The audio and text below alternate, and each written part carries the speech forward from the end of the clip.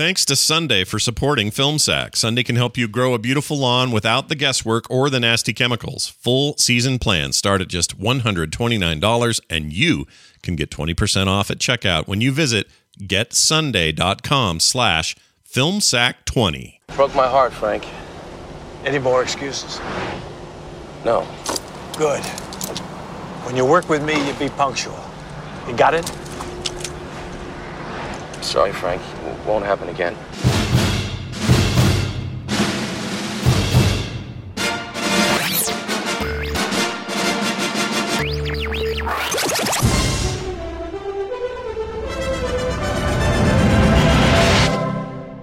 I'm just trying to protect your boss, damn it. This is FilmSack.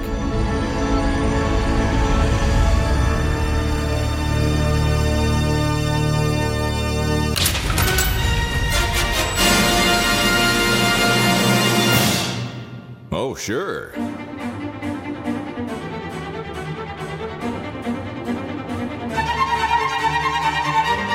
Hello and welcome to FilmSack. This is FilmSack, mining the very depths of film entertainment for all mankind. This is episode 547. I'm Scott Johnson, joined today by Brian. He dropped all his stuff on the way to bed. Jordan Dunaway. Shit. I'm taking it all. I got to put it back on. Hi. You know, out of all the Kennedy assassination conspiracy theories, which there are many, I would have to say that the circle in red for emphasis photoshopped high and tight, dirty, hairy photo proving that Clint Eastwood was too hungover from the night before to find taking a bullet for the president appealing. One of the most compelling I've heard. While at a bar trying to decide if I want to play the piano first or get drunk first and then play the piano. Jazzy. Also, I always feel like Malkovich is watching me. Oh, wait, anywho. If you ever find yourself hanging off the ledge of a building and clinging to John Malkovich with one hand and reaching for your gun with the other, don't bother. That dude will deep throat a Smith & Wesson Model 29 like a cartoon owl trying to get to the center of a Tootsie Roll Pop. Now that is panache with a side of cockamamie. Hey, Randy, go home, hug your wife and kid, and keep your head out of freezer bags. I thought he was going to be a turncoat and not die, by the way. Yeah. I forgot about that. Well, I always feel like Malkovich is watching me, man. Well, the guy, I'll get to it. We'll talk about it. Also with us, Randy, never make chit-chat while working at the bank, Jordan. Aloha, Scott and Brian. Thanks Randy. for coming to this meeting, fellas. We've invited one piece of window dressing, and we're going to demonstrate how realistic it is when one of you is the person she's obviously least compatible with, and also the one she tries to have sex with. And that leads us to my new book, How to Guarantee the Most Coitus Interruptus. That's right.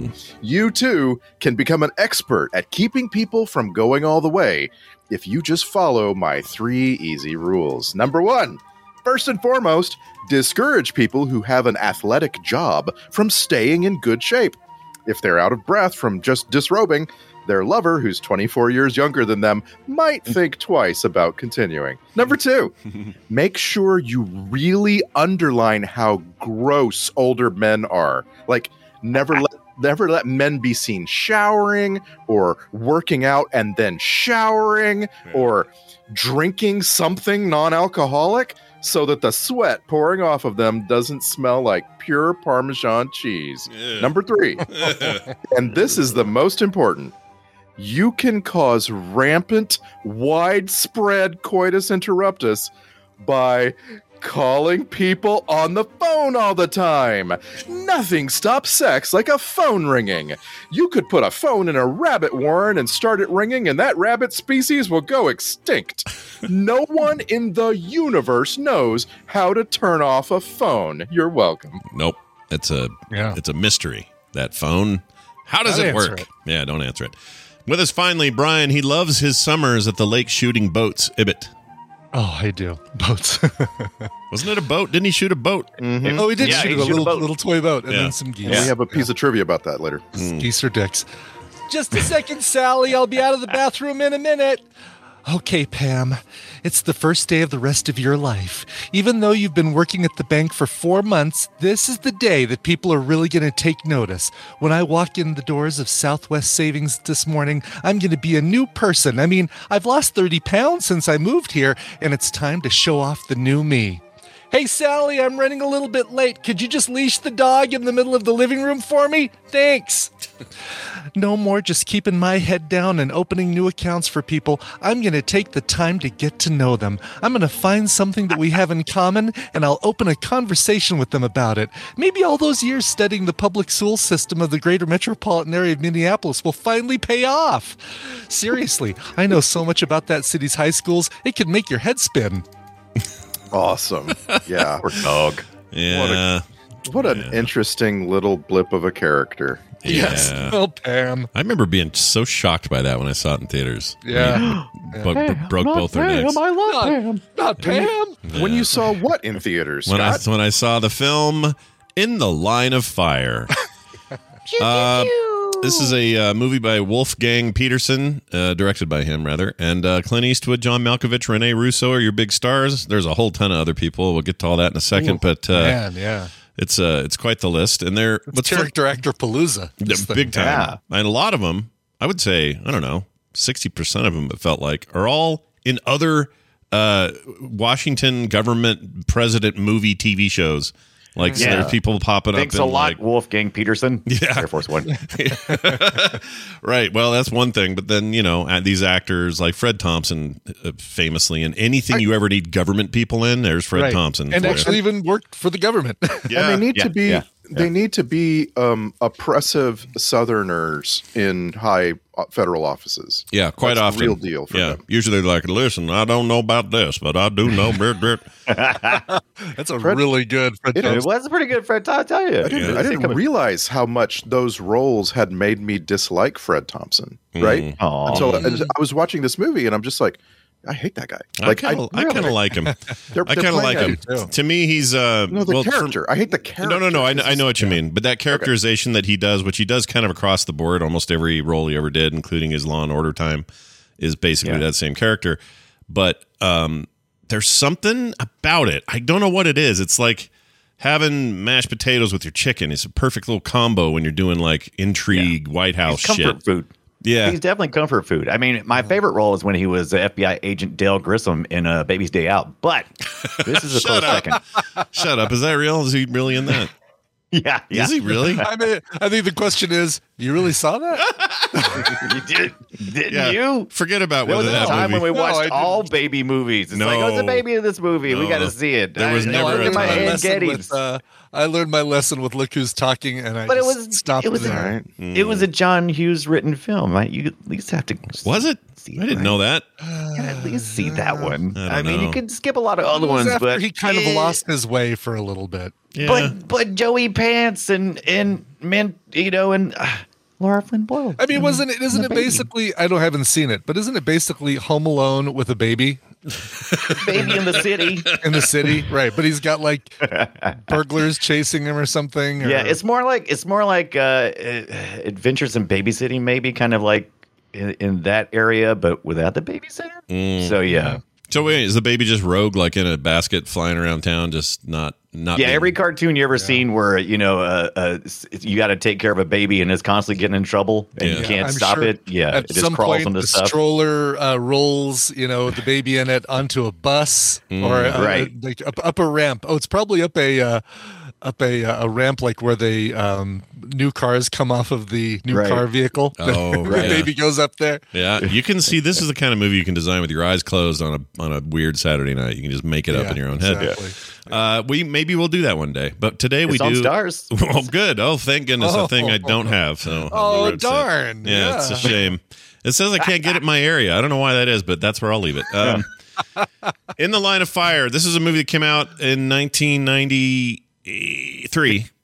I almost said 3 94. or 6, Three. but 3. It says 93. It says 93, but I don't know It if says that's true. 93. Yeah, it's 93. So we're talking Jurassic Park here, and that's important because there's some really cheesy special effects in the middle they spent too much money on, but we'll get to that in a second. And it's I feel like it's important for Clint Eastwood, this movie, because Before this, he had just been in Unforgiven, and that was like the return of Clint Eastwood, the big turnaround from his string of badly rated movies. Like he starting with Firefox in the 80s. He made a couple of Dirty Harry sequels that everybody disliked. Not all of them. And he just got absolutely panned for the movies Pink Cadillac and The Rookie. And it was like, oh, I guess Clint Eastwood's done. And then he makes Unforgiven, and he's back. He's sitting at the Oscars, right? Because he there's nominations and stuff. Yeah. And so like this is is that Clint Eastwood going to show up, or are we going back to, Pink Cadillac? And I mean, he literally went from The Rookie, which was panned by everybody and their dog, to Unforgiven, which he directed, starred in, and that thing won, and not just nominations, as you mentioned. That thing won Best Picture that year. That was a big deal. And from then forward, it was like, all right, well, here comes the Clint Eastwood we're going to know as like director auteur, whatever. And he started to make things like, well, In the Line of Fire, he didn't direct, but I think it's the last time he starred in a thing that he didn't. It felt like him. I think he had some big influence on this, because it felt like he was starting to take control of the movies. Right. He's at this point, he's now like mid 60s. 62 to be exact. He comes out of this and is like, he starts directing, Perfect World, and then it just boom, boom, boom, boom, boom. It's like every movie that he's making, he's directing it. He's got all of his money on the line, and they all get really well received. Like for a long, up until like only maybe 3 or 4 years ago, these are all award-winning films. Yeah, I don't think it's been bad. I don't think his directorship has been too questioned until this Cry Macho business that came out nobody liked last year. The Mule was pretty forgettable. It was everybody was like, yeah, there you go. Everybody was like, oh wow, Clint Eastwood's still alive, and okay, well let's watch The Mule. And then it was like, oh okay, there was no reason to make this movie. Gran Torino was the top for me whenever I saw it. I can't. Yeah. I don't know. Has it held up? It's 2008. Yes. I'll have to go back and watch. I just watched it recently. Gran Torino is fantastic, and it's because he's a very, very generous director. He lets the other actors steal the movie. Like they carry the movie. I think that's what made $1 Million Baby so well received, is that it's almost not about him at all. Like he's in it, but it's really about Morgan Freeman and the next Karate Kid. Yeah, right. I haven't seen Hilary Swank. Yeah, Hilary Swank. I haven't seen Gran Torino or $1 Million Baby, and it's embarrassing because I know those are like it's considered. Not embarrassing. You are in for a treat, though. You should totally watch those. But go ahead and take your antidepressants before you watch $1 Million Baby. But Gran Torino, you should be fine. I watched Gran Torino. Yeah, I watched Space Cowboys. That was fun. Yeah, we sacked it. Yeah. Did we? No, we haven't sacked that yet. No, it just feels like I have not seen Clint Eastwood in space. No, we haven't done that yet. We should do that. I would have bet money we sacked. I've never seen that film, so we should see it. It's got James Garner in it, and that's all you need. He's amazing in it. It's got William Devane in it. That's what I need. We did see Bloodwork, though, didn't we? I think we saw Bloodwork. Nope. No. Welcome to the Bloodwork. Are you sure we didn't see Bloodwork? Gosh, dang it! Nope, we did not suck that movie. Definitely didn't see Bloodwork. Well, I have seen that, but I have a weird spotty record with him, and I don't know what my deal is. I feel like I've. That is. Have we seen, other than the first one? Have we seen any of the Dirty Harry movies? We talked about watching the Deadpool a bunch of times. Did we ever finally get to it? I really want us to go back to do Deadpool. That was a later. Let me just tell you which Clint Eastwood movies we've sacked. Okay, let's do that. Okay. Yeah, let's do that. Why don't you just tell me the Clint Eastwood movie? In order, we sacked Dirty Harry. We sacked Escape from Alcatraz. Yeah. Okay, that's right. Every Which Way But Loose, which I don't remember even seeing. Oh yeah, really? We sacked. There's Firefox. an orangutan in that. We sacked Firefox, which was. Did we do Firefox? Definitely remember Firefox. Yeah. And there's no way we did. We haven't opened the DVD. How do we do that? We have now sacked only 5 Clint Eastwood movies, and the fact is, I think our conclusion around Clint Eastwood is sometimes he's in really bad movies. Like he makes some of the best. Like I would say, $1 Million Baby is a top 100 movie of all time. Yeah, but sometimes sometimes, man, he's just in a bad movie. And that's why we watched this. We watched this to find out, was this actually garbage? And I came away, I'm not sure. I mean, it's good. Yeah. Like there's a lot in this movie that I find really good, but at the same time, it's strong. I was wincing at parts of this movie. Yeah. How old is he now? Born in It's 30? hard, and I think it's one of the reasons why I was wincing is because I couldn't tell if his male chauvinism was tongue in cheek, going "ha ha," jokes on me, or if it was he's just really still just existed. a sexist bastard. Yeah. Right. I'm still kind of torn. You can't tell if the director and producers are in on it, like because Right. it really feels at times like, oh, this is just 1992 when they're making the movie, and they just think that's funny, you know? Yeah, there's a story in He's there. a pretty progressive guy, though. I mean, most of the time. Sometimes, Right, I mean, especially later, especially into Right. the 2000s, he's a very progressive filmmaker. yeah. But Right. like, you just can't tell watching this movie now, 20, 30 years later. You just can't tell. I don't know. I spent the It's whole hard. movie wondering, does this movie Am I take supposed to laugh at this, or am I Yeah. supposed to feel uncomfortable? I kind of just want to watch Unforgiven, to be honest. All of this just makes Do me you really want to that. watch this grandpa buy ice cream for his daughter on the Capitol steps? Is this? Yeah, it was. Clint Eastwood's real life daughter is older than Renee. Yeah. Russo. Yeah. It's a 24, like you said, it was a 24-year age difference. I had to look it up too, because Russo, she plays a little older in most movies, and Clint Eastwood still looks good here physically. Yeah, He he's still looks, playing. you know, He's playing 50, 51 Yeah. is what he's playing. He's 62 and they're filming. Yeah. I don't. She's 38 when they're filming. Yeah, I'm just gonna Okay. say it may have held up then better because maybe 50-year-olds look like Clint Eastwood at 62. That isn't true anymore. But And here's the thing. I don't Here's the know. thing that I never noticed then, but I notice now. And that is Renee Russo's character, her character is named Rains, Right. is surrounded by contemporaries at work.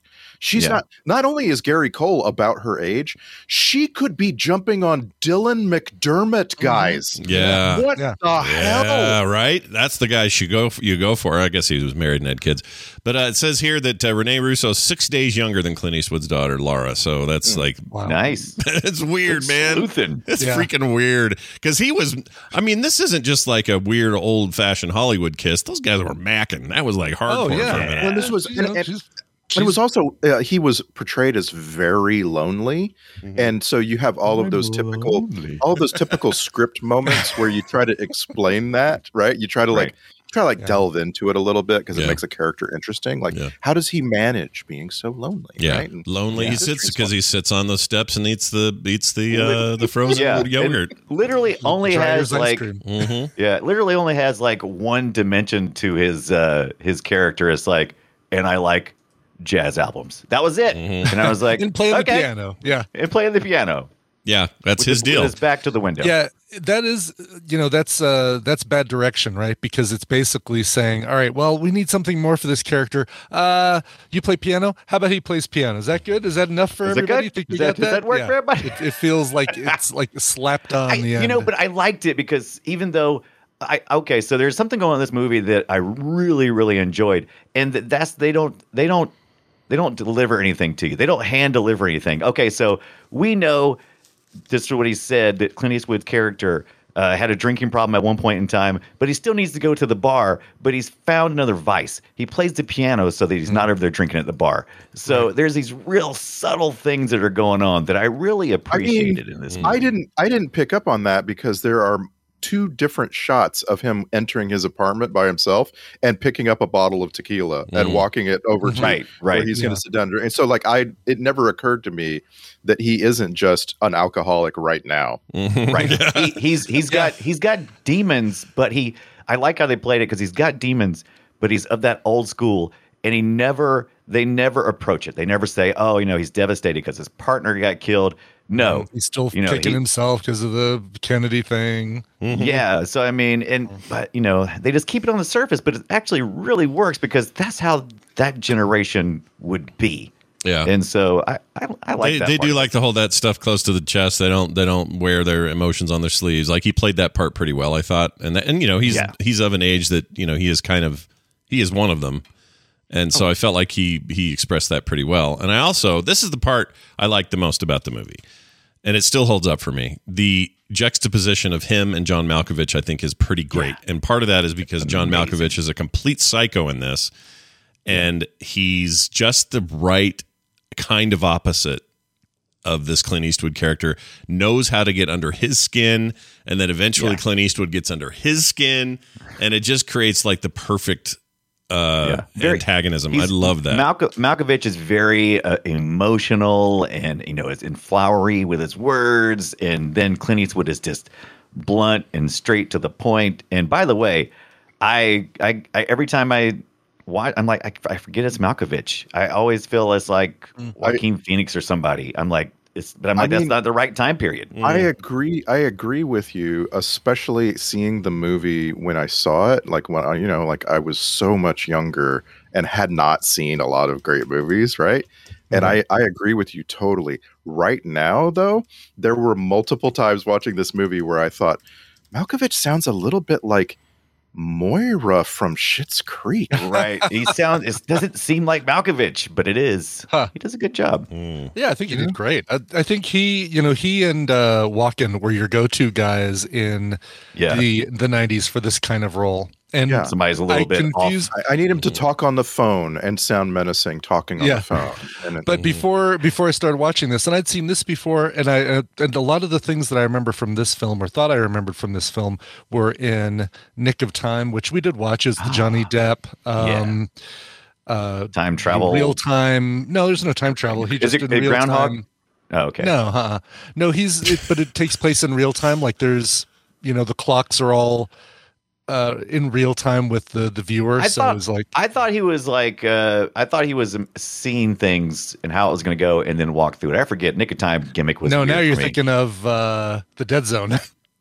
Okay. That does sound now like I'm Dead up Zone. to date. Yeah, that sounds like Dead Zone. By the way, I think you guys are all ascribing the wrong decade to Joaquin Phoenix and his strange characters. That was like, no. I said earlier that no, it'd been too early for him. Yeah, too early. He was definitely not 90s. He was all mid 2000s guy. But yeah, same kind of vibe. And there's just, I don't know, there's something about crazy Malkovich, man. Just something there. Oh, it's great. Its whole delivery of like, I'm going to talk really slow and then I'm going to build up. Yep. Yeah. Which is like, I mean, you can't watch this kind of performance by him and not think about Con Air. Con Air is just the peak of Malkovich's menace, right? Oh, I loved him in that. Yeah. My daddy is coming home from jail today. I'm finally going to get to see my daddy today. Yeah, the reading was fantastic. And, we not too long ago we sacked Being John Malkovich, and it just got me thinking, like, this guy's actually like a very highly regarded actor. Like we're over here we're over here making fun of him in The Man in the Iron Mask, right? And but meanwhile, like this is a person who gets to who gets offered roles.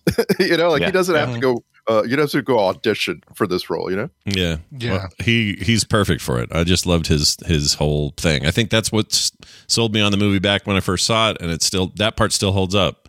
There are other parts that I'm not so sure about, like overall pacing's maybe a little off in this thing, and my memory of it was it's nonstop white knuckle action sort of thing, but it felt 2 hours of listening to John Malkovich on the phone. It starts to get. I didn't need one more crazy moment for him. It's just weird pacing.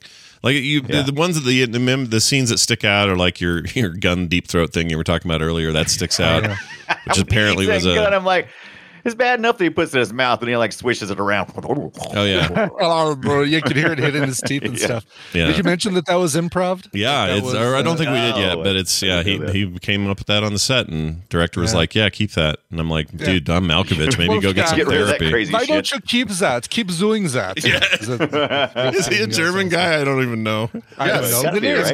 Not only is Peterson German. This is one of his first films that he directed in English, like where he worked with the actors speaking English. He in previous movies, all his first like 10 movies or so, he was speaking German to the actors he was directing. Yeah, the first one I saw, I think he did English, was Enemy Mine. Yeah, Enemy Mine in '85, and then from then forward, it was all mostly American stuff up through Troy, and then Poseidon, and now he's back to something in 2016 called Wir gegen die Bank. We did not sack Enemy Mine. We sacked it. Shut up, Randy. I thought Keep we going. did. Did we not do it? Well, it's We not totally in the sacked it. But then Wolfgang Peterson didn't direct it. One or the other, It's a because lie. it's not in the list. Well, he definitely directed it. So that's weird. I swear we did Yeah. that one too. This is The only. Maybe we just watched the Star Trek episode. Maybe we sacked the Star Trek episode that's based on it. This is only our second Wolfgang Peterson directed movie after Air Force One, and I'm shocked at that because his list is perfect. I say. Yeah. Shocked. We've seen that. Speaking of, I just want to hit on a note that I wrote down here. I just want you to know later in this episode, I am going to absolutely murder a legend. There is a filmmaking legend that I absolutely hated in this movie. We'll talk about it later. Wow. But before then, like you but just right now, clickbaited. Yeah. right now, I want to Is ask it- you. I want to ask you. Is it round team? Just wait a second.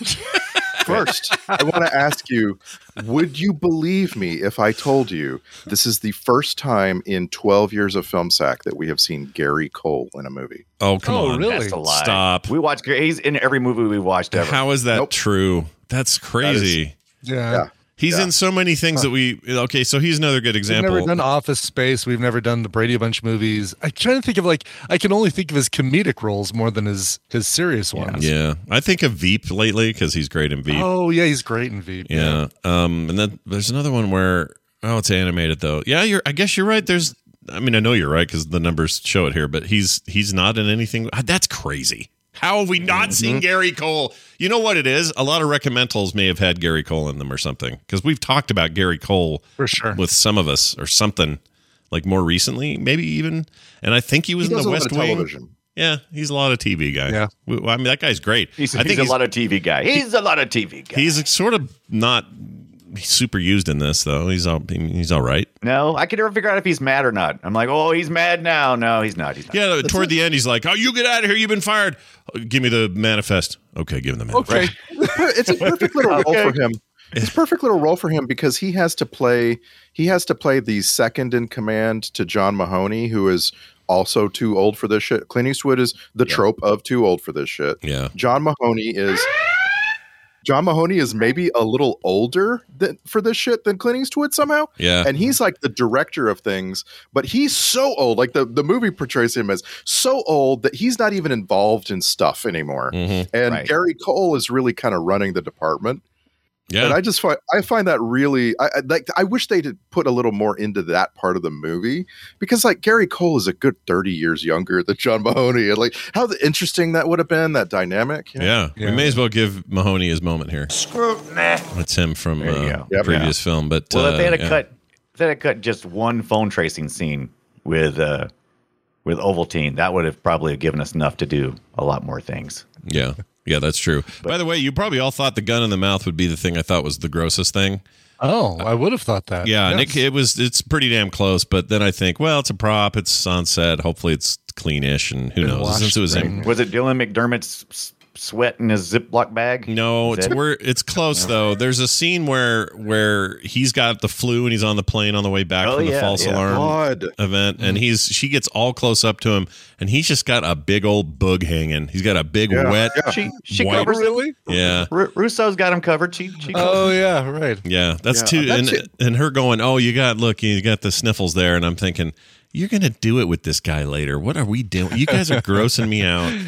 That was what got me talking about the portrayal of an older man. Like the movie, like no one when they're sick actually looks this bad, except apparently older men. Like somehow when you become an old man, you just start leaking. Right. And he had the freaking. He admitted to having the flu, and he's like, "Oh my god!" I'm like, "Go home, man. You're gonna kill everybody with your Yeah. flu germs." Yeah, he was super. That's the other thing is, would you would have enough backup that you would have somebody sub in for him, or maybe he's too crusty and pissed to let you sub him in. I don't know. That was the idea, I guess. Is I'm working, damn it, I'll work no matter how bad I feel. Right. And he, I'll rest he when I'm did. dead. He had some great lines as a crusty old bitch factory, Bitch factory.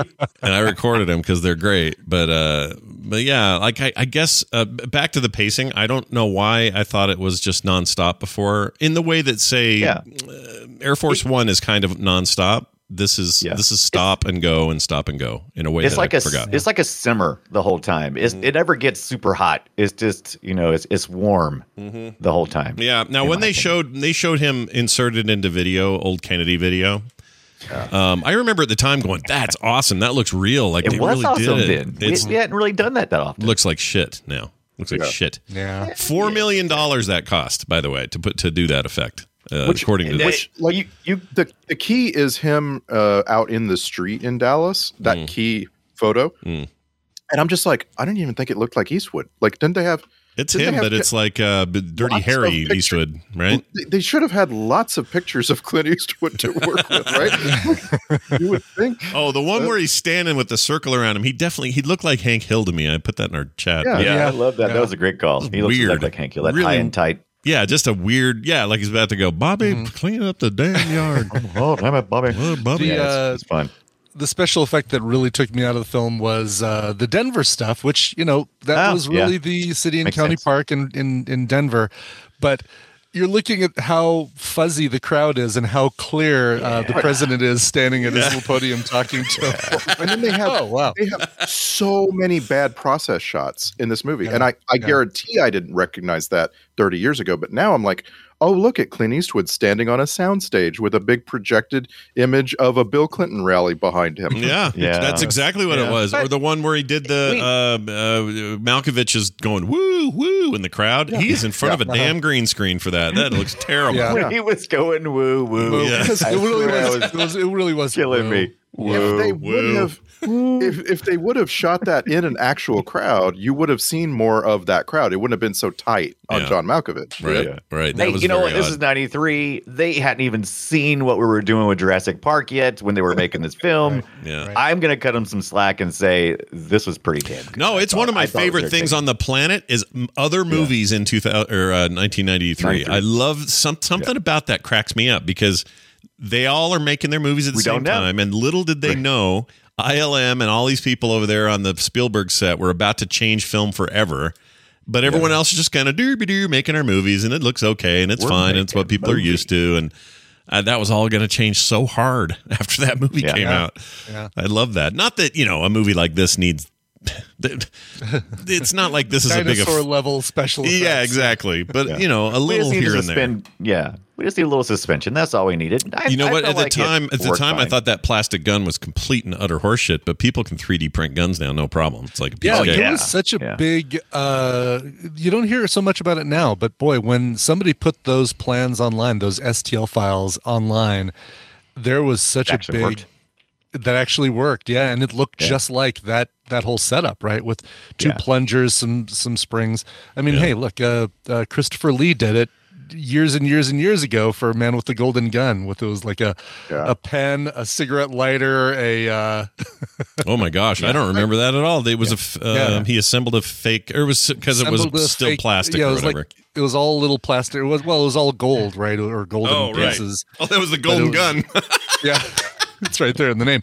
But it was like a pen or a gun that he could smuggle through security because it came apart into recognizable things. And, Oh, okay. Right. All right. Did he keep And, up? this is early, and this is early on for the internet too. They were actually doing marketing for this on the internet as well. So it was a odd time for us. We were transitioning in some weird. Yeah, we places. were we were definitely in a technological transition, and the internet as we would know it, the web anyway, was still a year away in actual effectiveness. So trying to Right. do that kind of stuff early like that was kind of weird. But that magazine sucked ass. I'm just gonna say that Future magazine. Oh my of God. Future cars. Was really bad. the Models and modeling stuff. magazine.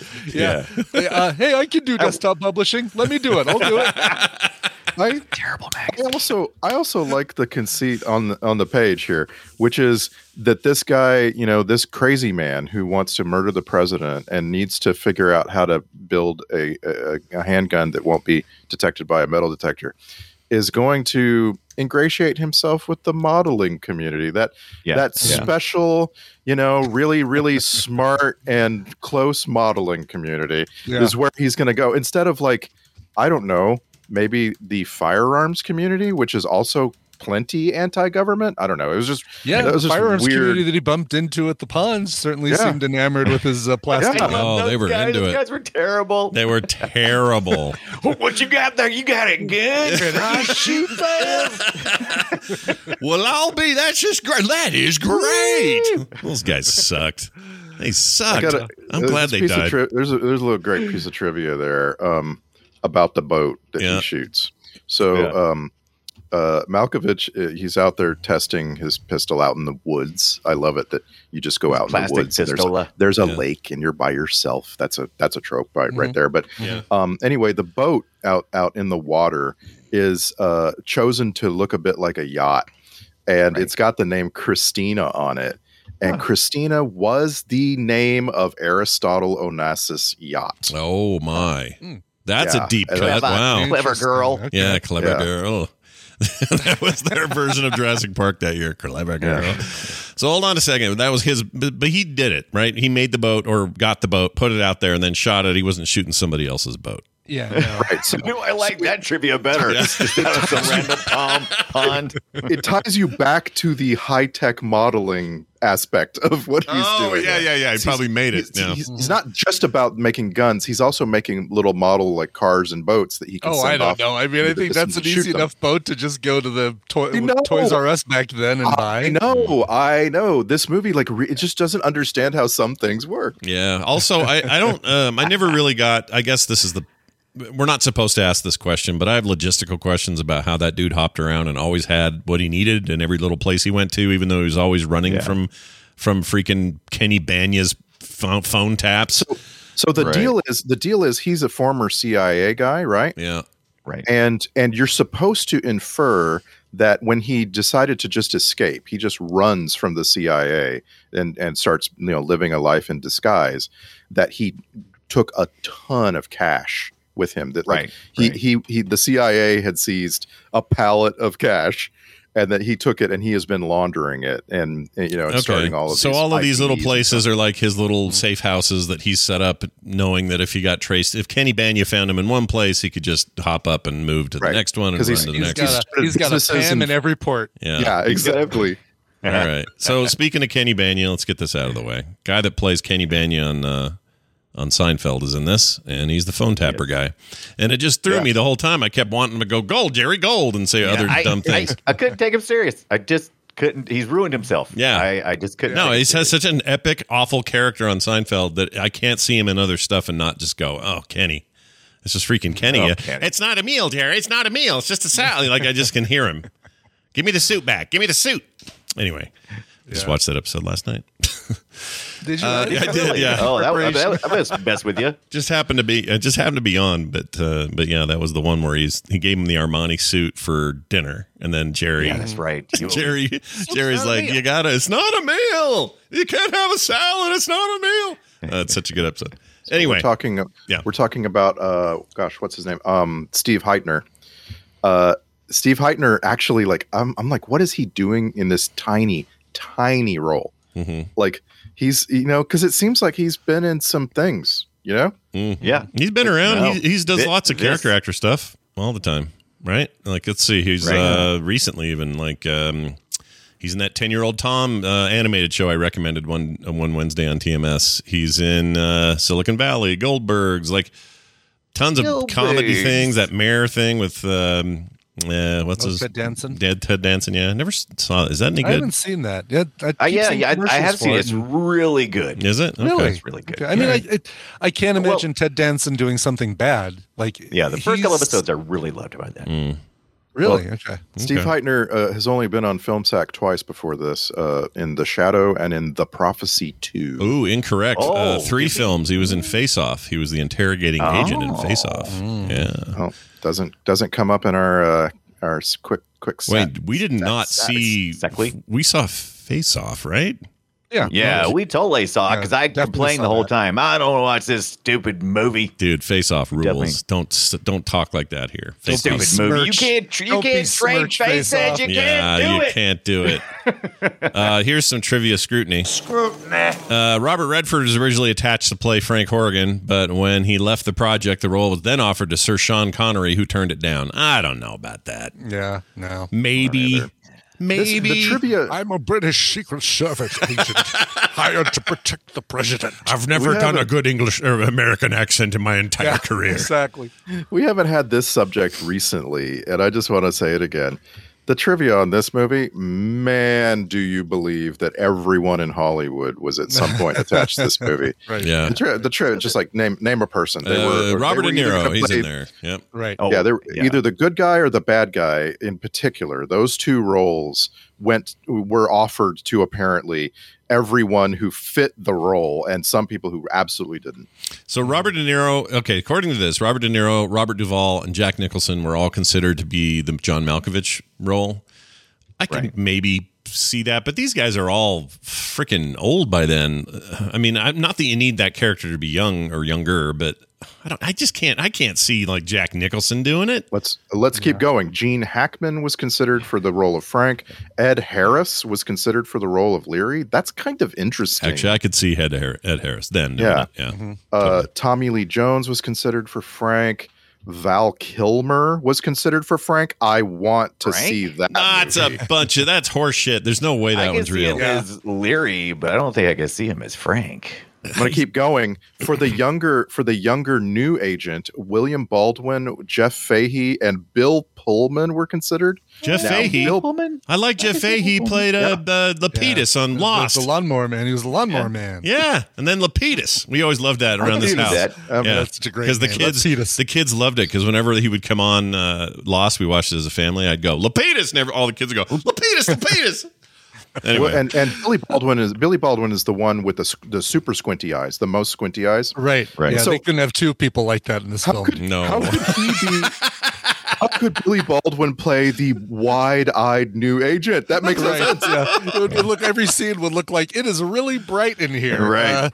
Why are you Yeah. squinting? So this is funny because we joke around about how Nicole Spagnuolo screws up Dylan McDermott and Dermot Mulroney. Now you're going to do it. Now I'm doing it. At first, like the very first scene, you see him hurrying to get to Clint Eastwood. I'm like, is that Eric McCormick? Right. He's not. He's really not that remarkable at first. No. Like this movie starts, and I really want to absolutely trash a Hollywood legend, but I'm not going to do it just yet. This movie starts, Wow. and Dylan McDermott is he's the driver in the car. He's the guy. He's talking to himself, right? And you're like, oh, okay, yeah. He's going to pick up Clint Eastwood. That's not a bad start for a movie, right? Mhm. You're getting to know these characters one by one. But then he's like handing over a gun. Here, you take it. And I'm like, what? I don't understand. Who is this guy? The movie doesn't tell you. It takes. It's just like they end up on the boat, and it's like the movie still hasn't really told you this They is his can't, right? partner. I mean, It's if they his tell you that partner. beforehand, then the whole thing on the boat doesn't work because you think that. Oh my God, Eric McCormick! I almost did it again. Dylan McDermott is an FBI agent or a Secret Service agent. Oh no, and he has to shoot him. Like, Okay, but unless- you get what I'm saying, right? That's one way of writing that leads to all sorts of little mysteries for you, the audience, to uncover. But then the rest of the movie is the characters telling you as blatantly as humanly possible what they're doing and why. You know? Yeah, Yeah. It's yeah. There are things in it that are a little inscrutable, and I don't remember them from my first time watching. And that's a bummer because so overall, I really enjoyed this watch through. Do I think it's and I've been kind of poking Ibit about this since he watched it, but now we can say because we saw it. Does it hold up in the way I thought? Not exactly. You know, like it's still fine. A little too long. It Yeah. holds, Too you know slow. what holds it up? It's tent poles, right? It's the scene with Clint Eastwood on the roof or on the side of hanging on the side of the building, and Malkovich, his head comes over with the gun, like, oh crap! Oh, that shot. Oh, wow. Yeah, and it's things like that, but it's the stuff in the middle that just kind of sags and feels there's really no reason for him to have the relationship with Rene Russo. There's no reason for the film to go there. No. The whole sequence out in the street where the president's in a motorcade and Clint Eastwood is struggling to breathe. Yeah, try to demonstrate that he's still got it.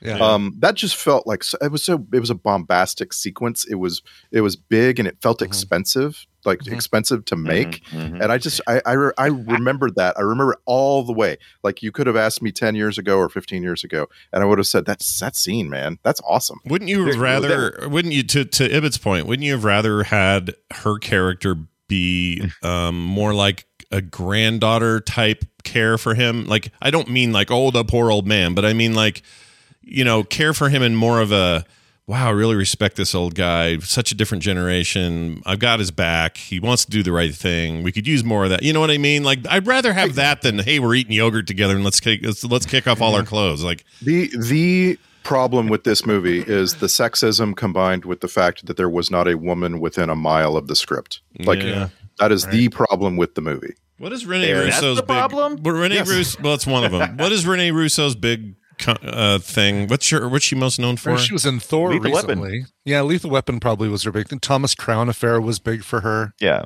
Oh yeah, Ransom. I forgot about that. Nightcrawler. She's in a bunch of stuff. She was always playing this kind of role. I mean, she's Thor's mom.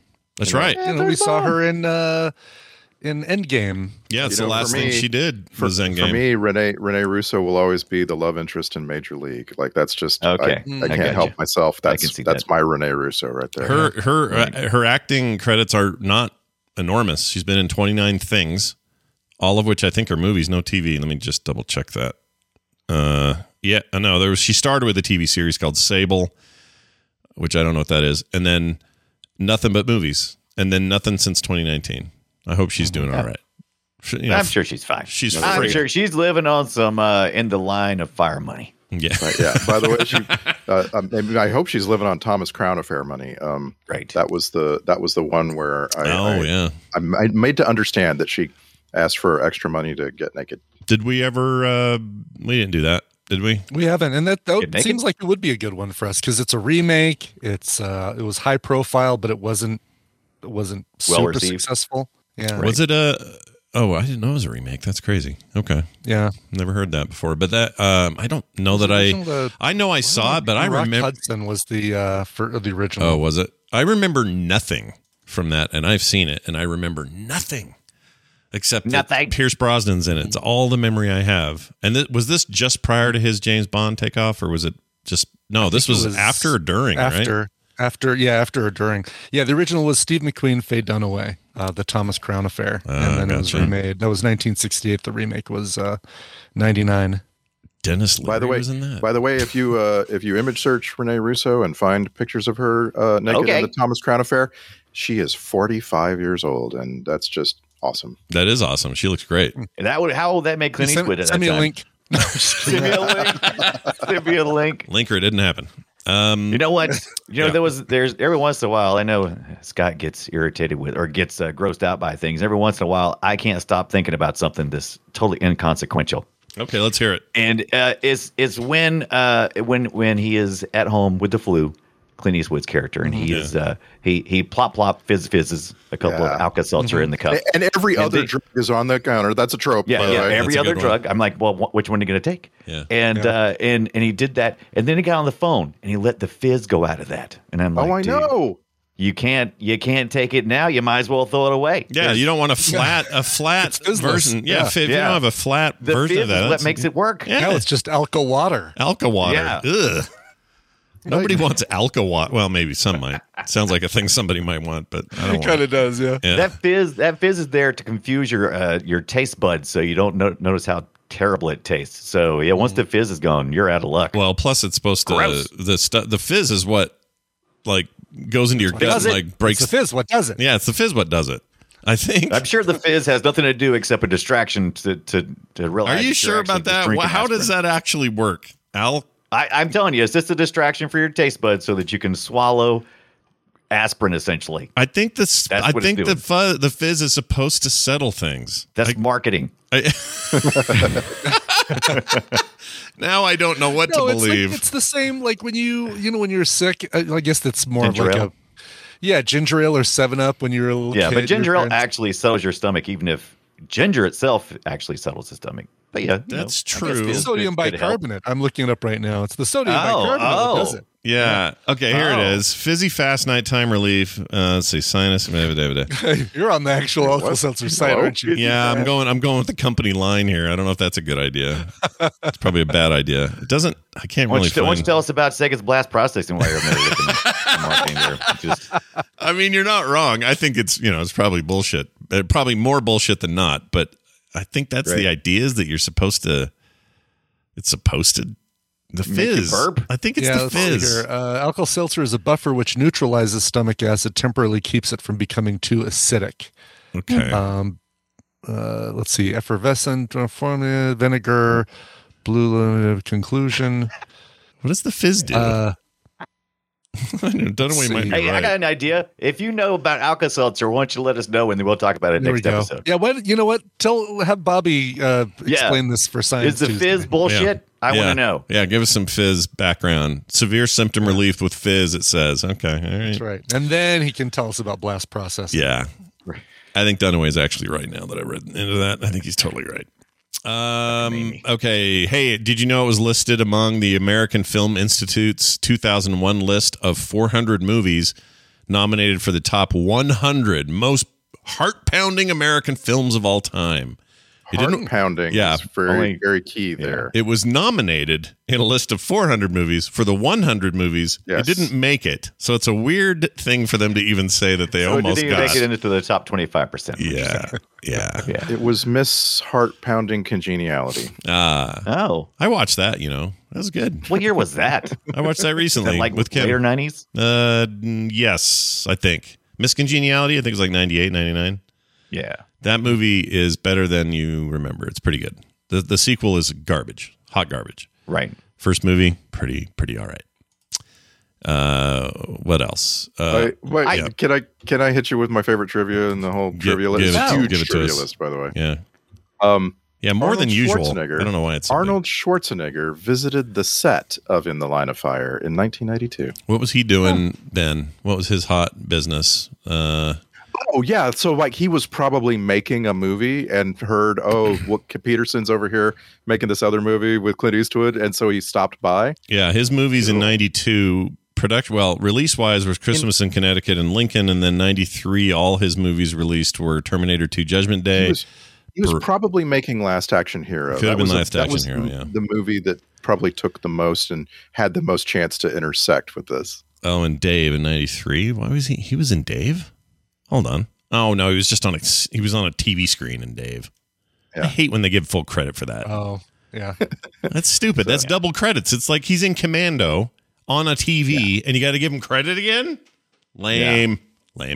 But yeah, probably Last Action Hero because I felt like around the time he'd be poking around going, I am still relevant and just making sure everybody knew he was there.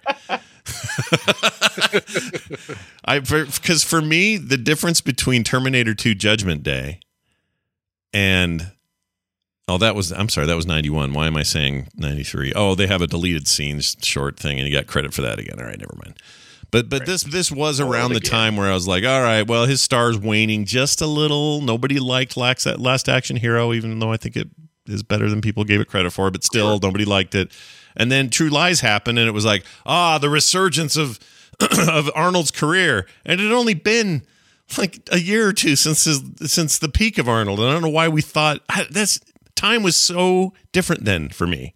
Like now you go 10 years between projects and then say, that guy's not, he's not having the career he used to have. I don't know why I used to think 2-3 years mattered. It's like nothing. It takes that long to make a damn movie, Anyway. Right. Yeah. Apparently that's only interesting to me. That's fine though. No. That's fine. It's totally fine. There are a lot of, found trust it me. fascinating.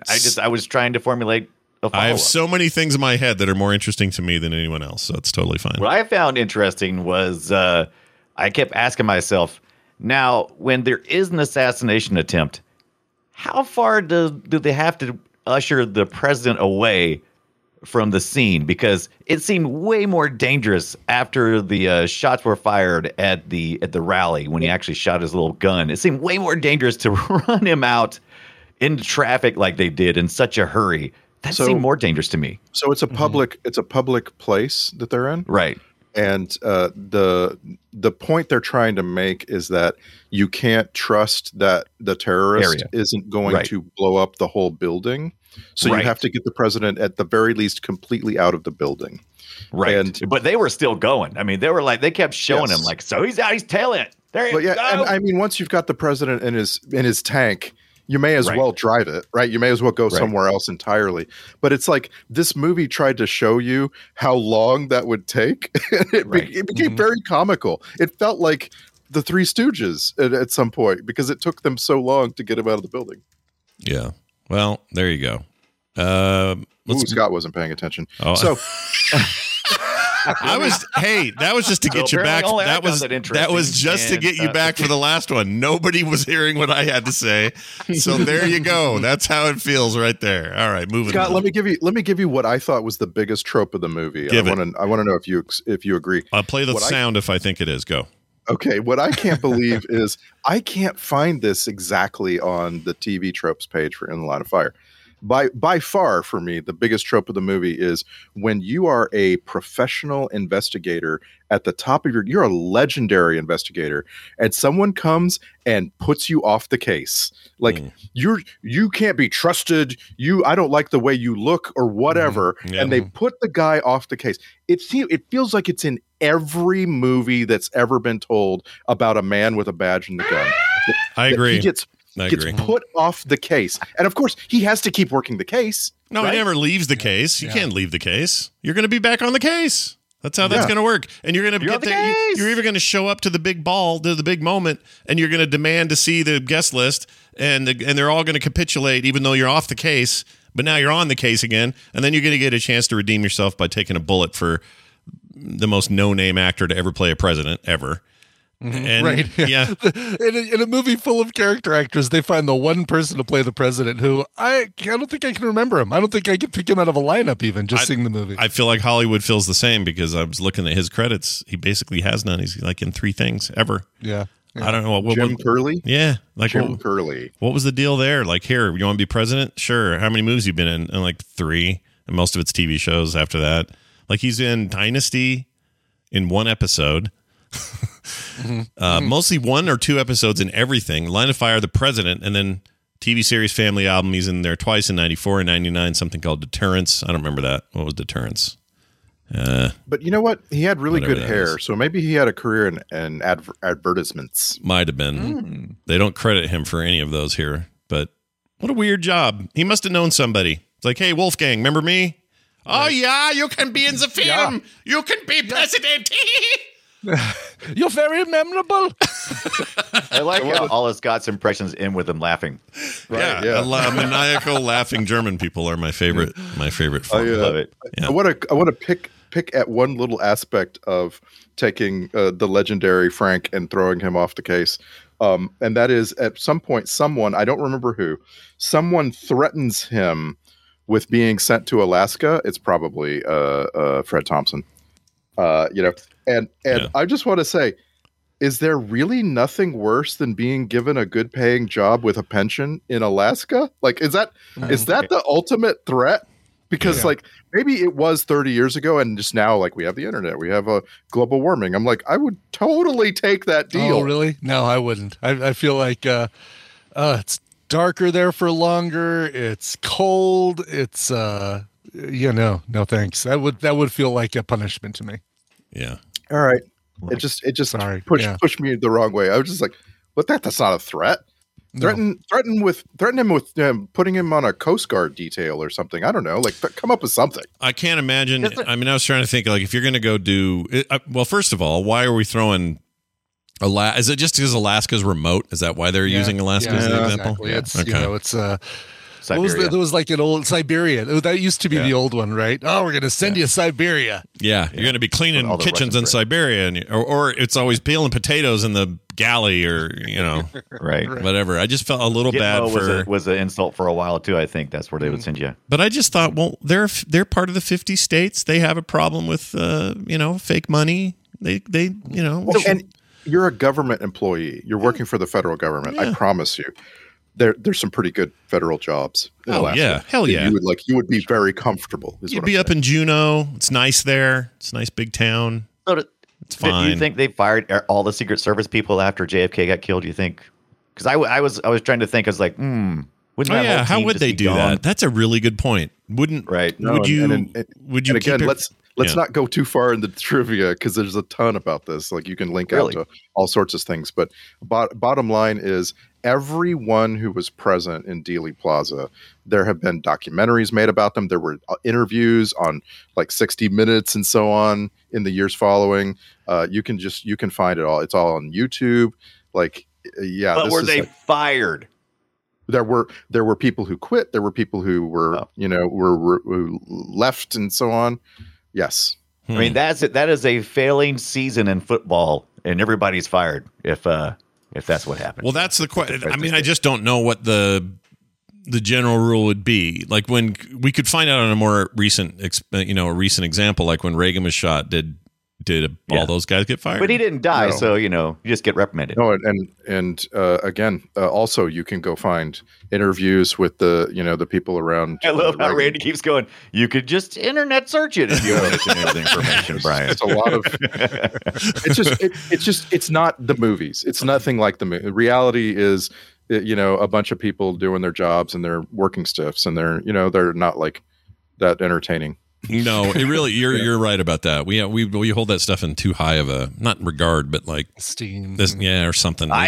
For good reason. We're talking about people whose job is literally to take in consideration the name of the movie in the line of fire. Do you jump in front of the bullet to save the president? You're sacrificing your life. That's your job. Yeah, well, that is one potential outcome of your job. Just like Right.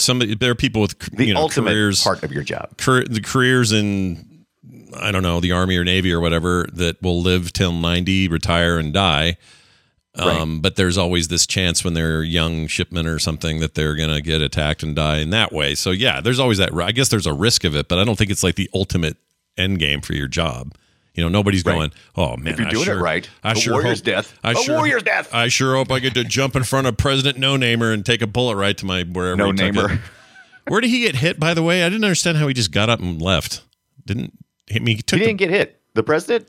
no. It's, Clint Eastwood takes the bullet in he's the got a- big he's got a climax vest on. scene. Okay. And he's got a vest. Oh, on. he had a vest. All right. He actually says later, "You broke my ribs." Oh, So- okay. I let it fly and then later went, wait a minute. How come that was so like the whole point of taking a bullet? You got to really take a bullet, man. It's not You know? a sacrifice if you don't die, right? Yeah. Otherwise, why isn't the president wearing a vest? Or do they? Right. Maybe they do. Maybe they Maybe they wear do. one. I don't know. I know one of them wore a diaper. Anyway, moving on. Nice. All I know is my intro. I was going all this stuff like I'm going to reenact some of these crazy phone conversations, and I'm like, no, I'm not having me say something about something right. federally illegal. Yeah. I'm like, Get I on ain't the doing internet. that. Yes, right, Yeah. sure. That's hilarious. Oh, you know what? It's great that I'm recording this on a Sunday because I'm here to talk to you about Sunday. Let me explain, okay? It's hard to imagine, but spring's almost here, like literally almost here. We're so close to feeling that soft grass under our feet. Oh, I long for it. But first, we need to get our lawn back. Yeah, that's right. Winter is, it plays havoc with your lawn. And thankfully, Sunday gets your lawn growing and helps you keep it healthy all season long. If you're worried about all those chemicals you've been using to make your yard look its best, well, traditional lawn care lays down 90 million pounds of the stuff. Pesticides. Ugh. That's every year, by the way. 90 million. Well, Sunday is different. They're on a mission to change how people care for their yards. And I think that's awesome. Now you don't have to choose between having a beautiful yard and keeping your family out of harm's way. You got little kids, you don't want them out there in that stuff. Most of all, here's the thing. You and I, we probably don't think about our lawns in the winter. I don't. In fact, I kind of dread how things are going in the winter for it a little bit, but I don't think that much about it. But this time of year, it's time to prep. You're probably thinking, well, you've got too much work to do to get it green and healthy again, but Sunday takes all the work out of it for you. They can help you grow a beautiful lawn without the guesswork or the nasty chemicals. That's what Sunday does. So we love them. When you go and take the quick quiz, the kind of like evaluate your lawn, it's super easy. They do some like satellite shots of your yard, and they make determinations very quickly about what's going on. Done some cool add-ons as well. Got some weed control, seed and pest control, which we needed for the kinds of trees we have back there. That helped a lot. Our yard and lawn never looked better than it did last year. I'm excited to see how it looks again this spring. So are you serious about your lawn care? Are you ready to get serious about it? If not, well, now's the time. Their custom plans include fertilizer and everything you need to easily care for your lawn without the harsh ingredients. They have good ingredients like seaweed, iron, molasses, that sort of stuff. Feel good about your kids and pets playing around the yard. All you have to do is get this link. All right? Go to getsunday.com/filmsack20. All right? That's the code you're going to want to use. You get in there, you get their lawn analysis tool, and it does the rest. You don't have to think of anything past that. They use soil and climate data to create a personal nutrient plan for your yard, developed and sent straight to your door when you need it. Just attach the ready-to-use pouch to a garden hose and spray. It takes less than 15 minutes. Best of all, the stuff really works. Sunday's offering our listeners 20% off. Full season plans start at just $129. And you can get 20% off at checkout when you visit getsunday.com/filmsack20. That's 20% off your custom plan at getsunday.com/filmsack20. All right, you want to do some clips? I got clips. Yeah. All right. That sounds great, because here come the clips. This is, let's see, where did I start here? Okay, there we go. This is, the bad, we didn't even mention him. Very early, we get to hang out with the bad guy from the Saw movies, Puzzlehead, or whatever his name is. I forget what Right. Yeah. Jigsaw, yeah. Jigsaw, that's his name. Sure. Puzzlehead. I forgot that was him with a really bad haircut in this film. Horrible hair, but here he is. Yeah. You know this guy, Al? He keeps asking me all these questions about my counterfeiter. Really? Yeah, he asks me too many questions. Now, my instinct usually tells me when there's something wrong. And there's something wrong here, so I had him followed. Okay, so I got a question. Does the Secret Service, despite the name, do they ever do undercover freaking sting jobs like this? Is this a thing? Yeah. Really? Yeah, that's Because- they're the primary, like allegedly, the thing they do the most is stop counterfeiting. So, but that means they had to go undercover for a chunk of time, so this guy trusted him, and that just seemed. Yeah. But otherwise he's being filmed out walking next to the police, the president's car. Or I guess he wasn't at that time. But as we start this movie, we are at the end of an episode of Secret Service Texas Ranger. Like that's we have to assume all that stuff. All right, fair play. Here's the big phone call. Yeah. Frank Corrigan? Yeah. The Secret Service agent? Yeah, what did I win? My God, it's really you? Who the hell is this? That was you in my apartment last night. Oh, Yeah. And my favorite scene happens right after that in the whole movie. What was when that? Clint Eastwood, when he's talking to him, he's like, oh, yeah, and the fire truck comes by and he goes, oh, yeah, hang on a second, I got something on the stove. And then he, when he runs out takes there. off full speed, running down. I love that. Yeah, that was That made pretty me good. I love the way that they got a man, an older man, admittedly, but in 1992, 93, the way we established that he's really old is that he's listening to like the soundtrack from a Fred Astaire movie. Like that's that's what he would do. He loved that stuff. He played it on the piano. I guess that was really him playing. Trivia was says really he was him. a Yeah. real pianist. Quite the accomplished jazz pianist. Yeah, it's kind of cool. All right, here's a sexism comeback. Secretaries get prettier and prettier around here. And the field agents get older and older. That guy in the back. He has John Mahoney back there. It probably was. He thought Frasier got a good one. Here's your I'm going to need that stapler guy. Might I ask why you didn't take appropriate steps to know more that first night? I'm going to need... I'm going to need you to come in and work this week. Might I ask? That's how you start a question. Might I ask? I like that guy. All right. Love it when he gets pissed. God damn it. I like when he's just getting all cranky out there in the crowd. I think it's a requirement for a Eastwood movie. I think it's like Schwarzenegger saying "I'll be back." I think every movie you could have just played a clip of any Eastwood movie. I agree. Needs to be a piss pot. Here's him hanging up the phone real mad. Oh yeah, dude. You can feel it reverberate. You can't do that anymore with cell phones. No. That's the sad. You can't slam a phone down. No. Yeah. I wonder if, sometimes... You can poke angrily at it. I can't even hang up angrily during a Zoom meeting because it says, leave meeting? You hold on. Where's the button? Yeah. Yeah. Here's how I do it now, and this is true. If I'm kind of irritated, it kind of depends on where I am in the house, but someone's hung up on me and I'm done with the call, I will forcefully hit the end call button, and then I will take my phone, and if there's a couch, bed, or some other soft surface in front of me, I will spin that phone, throw spin it, so that it spins about 12 times before it hits the bed. But that's as far as I can go, because otherwise I'm going to break something, have to buy something. I don't want to do that. See, you got to worry about the bounce back, right? Because it's going to hit that bed or that couch and then bounce off the couch into the radiator. Well, you got to throw it like a skipping stone, like a. Gotcha. I've broken my windshield before throwing my phone angrily. Yeah. Oh, geez. Your windshield in your car? Were you inside car. or outside the car? I was inside the car, yeah. Wow. Interesting. Brian, damn, I can't That's how you hang up a phone. You guys have some anger issues. Yeah. You damn Skippy, I do. Here he is in his car right here. You can hear it. Listen. Oh, man, your window. What'd you do to your window? Yeah. All right, here's Banya. But you can't trace the call. We can run a parity check. If he wasn't a line wired for digital switches. You mean you can trace the call? Not if he's in an old, twisted pair analog line, no. Damn it, Jack. Will you get a straight answer? Or I'm going to have my partner there shoot off his foot. The hell? Yeah, shoot off his foot. That's what you do back then. Here's Fred Thompson doing stuff. You think the French want to knock off the president? Are you nuts? Are you nuts? Are you nuts? You nuts? Are you nuts? I'd be on a spark plug if I thought it would make any difference. I'm going to run for president. Are you nuts?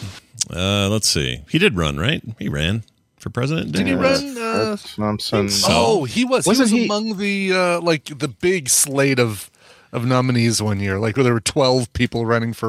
It wasn't the 2016 one. No, but it was. Let's see, actor. I'm looking it up because you're right. He was a senator. 2008.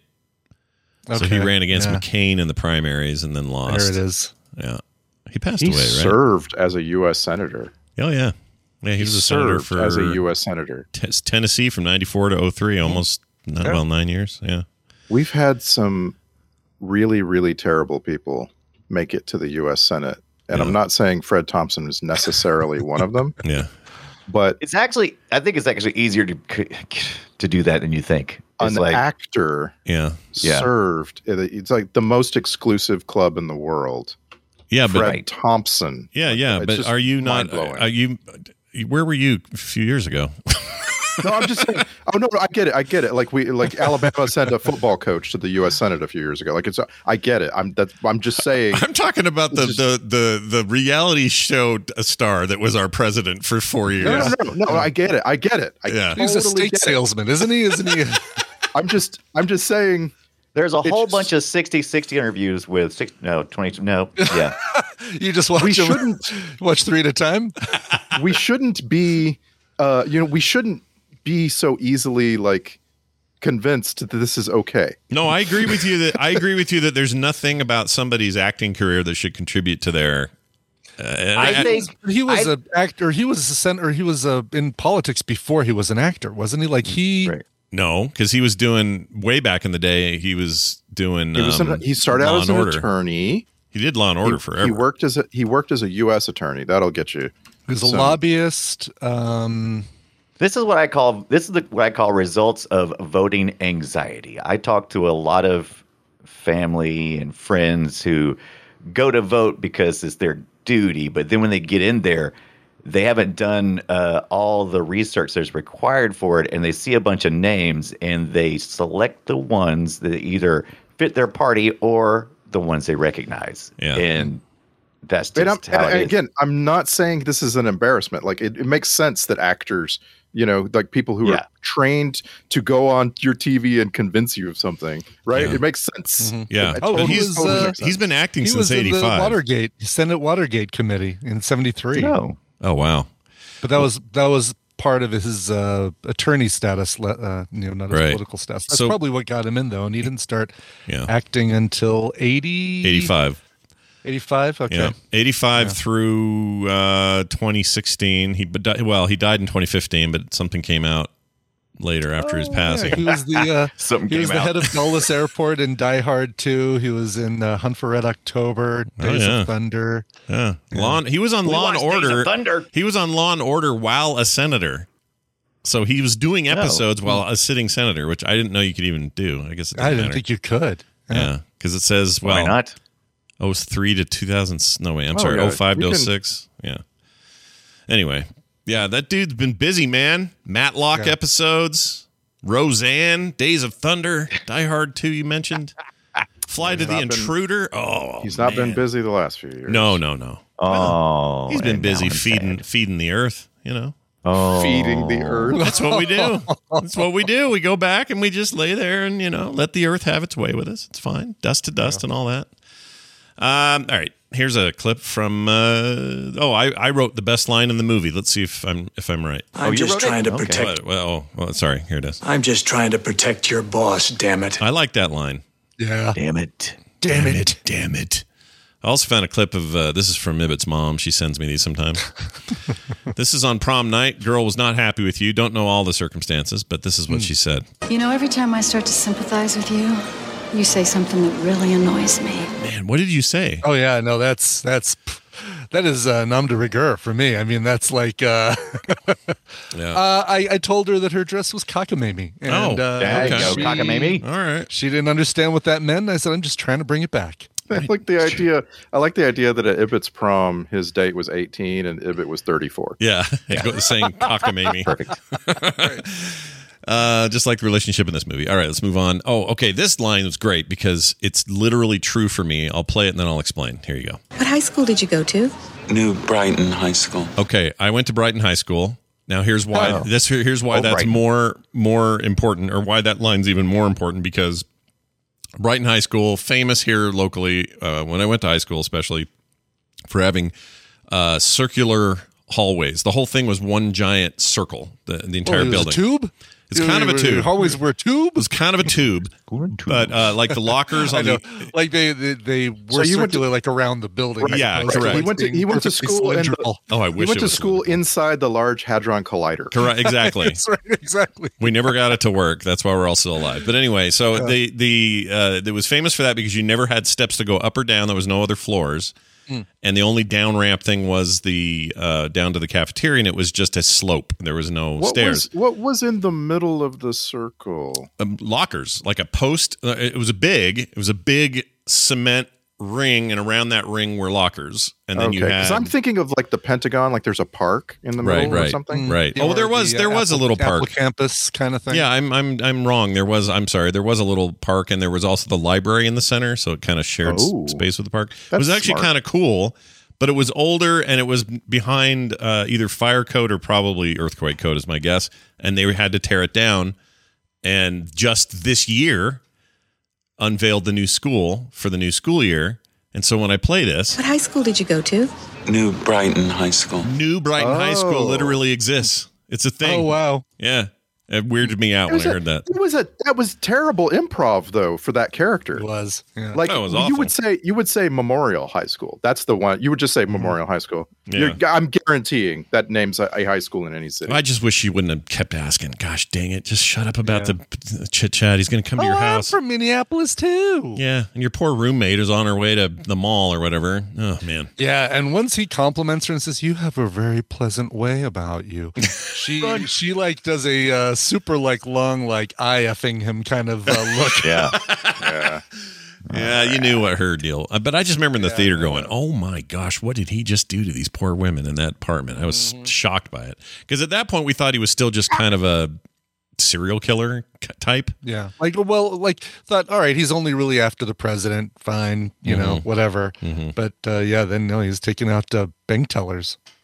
Which actually ends up being his biggest mistake. He thought he needed to cover his tracks, but actually killing them is what leads Eastwood to that bank and finds the name, the pseudonym, right, and so on. Like if he hadn't killed them, that he would have gotten away with the whole thing because it's unlikely, you know. And you gotta love how one of her coworkers keeps a picture of Pam on her desk just in case somebody comes by. Oh, looking for it. I mean, that was actually I noticed that too, and I actually thought, like, I've had coworkers pass away. I could see having a picture of them at work. Really? Like I could on actually your desk? see it. I don't know. It would weird me out. I would never be able to think. I couldn't concentrate. I'd have to. I mean, I'm all about honoring them, especially if we were close or whatever. I don't think I could put a photo there. It'd be like we have a photo of a coworker who passed away in the hallway. Yeah, that makes sense. That we see every day. But I don't know if I can keep on my desk. Though. Yeah, you put it on your desk. That's weird. Just a little reminder not to talk to customers. Yeah. Right. Everybody mourns in their own way, though, right? Yeah. Don't be nice to customers, everybody. Don't tell customers where you grew up. Yep. Remember Minneapolis Melly or whatever her name was, and don't do it. Pam. That's right. Pam. All right. This is what I say every time when in high school when Nick would play mumble rap. This is my reaction. How much of the shit do I have to listen to? There's a lot of that. It's interesting. I have yet to find the subgenre of music that my kid likes, and I don't. Give it time. He's right. there and, yeah. The minute he goes, how do you feel about Dutch death metal? How's that stuff? Yeah, it's going to be Peruvian classical, right? Literally metal, right? Literally, he's going to be looking for something that you'll hate. I want this album Brian just described. I want to know what that sounds like. Yeah, he'll get there. And I don't actually, the funny thing is I don't actually mind much of it. Some of that mumble rap turned out to be some decent artists who make good music. I really like Post Malone and some of those guys, but some of that stuff's just whew. All right. Here's another thing. I don't know what this says. I got to put all that shit back on. Oh, yeah. He's going to get dressed again. All right. Here he is wooing. Woo! Malkovich doing that was hilarious. Yeah, it made me laugh. Yeah. I don't think I was supposed to laugh. I think it's supposed to be creeped out. I think you were supposed to laugh. At least Malkovich wanted you to laugh, I think. Well, he sure did. I don't know. The whole joke's on us all the time with him. I hear he's good in that. Randy was the one that said he was good in that new space army thing. What's it called? Space Wars. Space Force. Yeah. Yeah, was good in it's that. real good. Yeah. I just can't, I don't understand how you can just go make a TV show that's based on the fact that we all think that the idea of something is funny. Mm-hmm. You know what I mean? It's just like, I don't know. It's just weird to me that it exists. Is what I'm saying. It's the Office because dudes, it's right? What's their names? I can't think of his name. The American Office producer guy makes this. Well, this is Jeff Daniels. Jeff Daniels, joint. yeah. Jeff Daniels, yeah. Yeah. Oh, wait. He was. Oh, I know him. He was co-creator of the King of the Hill, for heaven's sakes. Right? Hold on.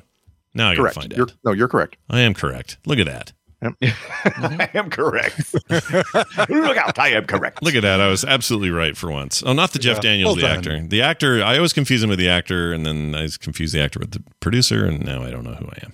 All right, moving on. Here's what?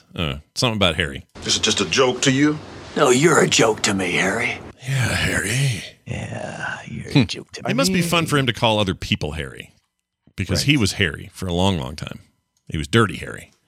That's of the clips you've played so far. That's the one that deserves the trope alert the most because, I mean, really, you're really you've been doing this forever and you've not yet once learned to just shut up. No one likes the chief of staff. That's another trope in itself. Just the chief of staff rubbing everybody wrong or them rubbing him wrong, or it's always that big conflict. And I'm not so sure that's always. I mean, I'm sure there's always issues in high government, but is the chief of staff really the pinnacle of where everyone's pissed? I love how Veep turned all of those things on their heads. Dude, I love that show. Everything about everything in those two offices. The show is fantastic. Yeah.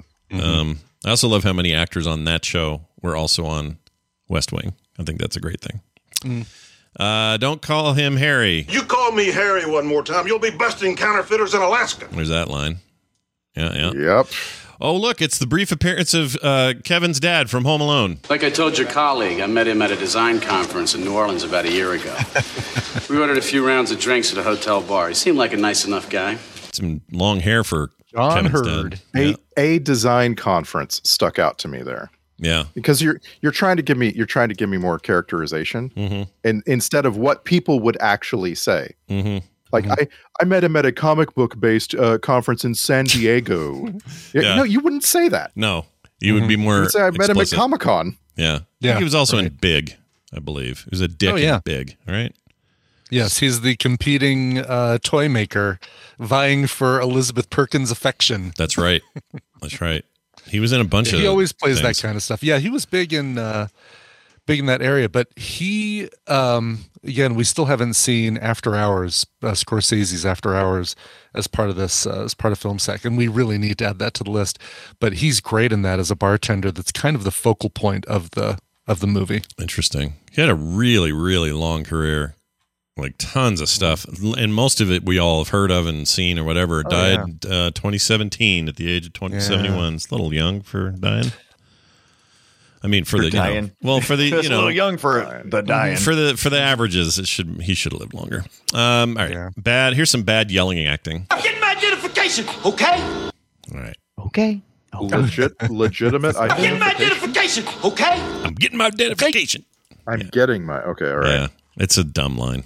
It was delivered in a poor way. It's that CIA guy that was trying to prove that they're on the same team, which is another. It was one of those things. It's like they love to start things in this movie that don't ever go anywhere. Yeah, like the best example is when Clint Eastwood roughs up a bellboy in front of the press. yeah, and it's like, oh, that's going to get him in trouble later. Not really. No, we don't really have anything for that. It's just we're showing it. Didn't he full on backhand him or slug him or do something like that? He full on hit him, right?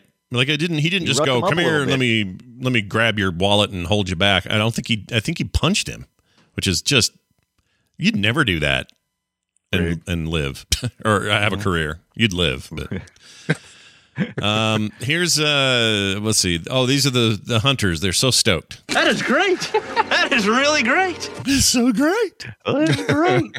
That's the last time you're going to say great, dude. He didn't know it, but final great coming out of his mouth. All right, here's Do It. Do it. Okay, there's that. I don't know why I did that. Okay. Oh, he originally said, I can't do it. This was Dermot McMulroney saying he can't do it. Do it. But I like Do It. And I will, this is where I'll say I thought, I had him mixed up with his role in Olympus Has Fallen, where he plays a similar character where he's Secret Service with Gil, what's his name? Gerard Butler. They're both Secret Service, and then he turns on everybody. And I thought he turned on everybody in this. I had that completely wrong. I forgot he died. So there's that. Here's the cockamamie. Stop this cockamamie shit now, will you? That is the most my dad's generation thing anyone ever said. So Eastwood, it really, like, I wish we could go back a few days and have you play that and ask me, what movie is this from? Okay, yeah. I would have said maybe Gran Torino, maybe right. $1 It does feel Million very Baby. Gran Torino. Yeah, I really need to watch Gran Torino, I guess. you really do. I would suggest watching them in the order they came out, these Eastwood movies that you missed, because H1, you can tell that he's like learned lessons about filmmaking from the previous one. Anyone see the World War II stuff like Iwo Jima and the other one? The one that's like Japanese perspective and then the American perspective on the same Yeah, fight? we watched both of them. What was the I forgot the Tears from Iwo Jima? Tears from Iwo Jima or something like Or that? Letters Yeah, we or watched something both of like them, and they were both really, really good. All right. I need to By the way, see those two. Mystic River goes in that list. Oh, I've seen Mystic River. I love that movie. He doesn't star in it, but it's very much a Clint Eastwood movie. That's a great movie. Yeah, and like it kind of helps if you've seen that. Then you watch $1 Million Baby. That was 10 years later from this film, which made him 70. Wow, what it must be like to be doing your best work in your 70s, you know? Right. That's what I'm looking forward to. It's really cool. According to Rotten Tomatoes, his best work was in the 1960s, which is interesting to me. Like if you go list his movies in the order of their Rotten Tomatoes score. Oh, interesting. They like his old westerns and stuff. Yeah. Yeah. I mean, they're awesome. I just think from a director standpoint, like, he's running the whole show at 72 just seems, and now, in his 80s, I don't know, he's a busy boy. By the way, if you just want a very, very quick rundown. The top two are Fistful of Dollars at 98%, and The Good, the Bad, and the Ugly at 97%. Those are good movies. I like them, but I don't know if they're as good as Unforgiven, in my opinion. The 70s too. In the 70s, he made High Plains Drifter at 93%, Outlaw Josie Wales at 90%, and Escape from Alcatraz at 96%. His son's cool. What's his name? Something Lance Eastwood or something? Last name is Eastwood. Alex? It's Eastwood, I know. I don't know. I think it's Lance. Yeah. Not Lance. Whatever it is. He's pretty good in things. And he looks just like his dad, which is either good for you or bad for you. I don't know which. Scott Eastwood. Scott Eastwood. Why do I not remember that? It's my freaking name. All right. No, but I like his daughter was really good in Midnight in the Garden of Good and Evil and stuff. I think. Oh, wait. Is she the one that's the same age as... Yeah, it's 5 days older than Rene Russo, or younger than Rene Russo. Wow. That must be a weird thing for them. Anyway. Yeah. Here's a rendezvous line. You have a rendezvous with my ass, mother. Yeah. That was fantastic. It's an R-rated film. Yeah. Thank you for not using that for my prom day. Oh, how about that? Sorry, I didn't mean to play that over you. Yeah, I was. That would have been a fine selection for Ibbott's prom date. You're not wrong. All right, here's some respect or something. Goddamn respect! Oh, yeah, when he went off the wall. Ooh. Oh, yeah. That's some good yelling. That's I mean, he's always convincing as a yelling guy. That is the hallmark. Yeah, exactly. He's really Slow good at build, it. And it's, the I'm going to explain this to you for the last time. Yeah. Kind of thing. Nothing quite like him. There was one too many scenes, though, where he's talking to Clint Eastwood and they realize that he's not far away, and then they try to capture him and he runs. Mm-hmm. That was just one too many. There was this movie it felt like this movie was about a guy running on foot away from his, you know what I mean? Like, he ran a lot. Yeah, I do like hippie John Malkovich, though. Ducking onto a bus, pulling the trope of the bus drives by him and he disappears, even though the bus really didn't stop. Yeah. Like he's just clinging to the side of that bus. It got that cool fake tooth going, gold tooth. That was pretty cool. Right, the gold tooth. Yeah. Yeah. Here's Kenny Bania one more time. St. Francis Hotel, Florida Avenue in Northeast. Get it, Jerry. It's gold. I tell you, gold. All right, here's a pipe noise that I thought was cool. When he hit himself in the head with the pipe he was trying to grab onto. Oh, that pipe was hilarious. So him doing that little struggle was great, but when the pipe fell through the air, it made this little sound. You hear that little... It's like a little... Oh, yeah. It's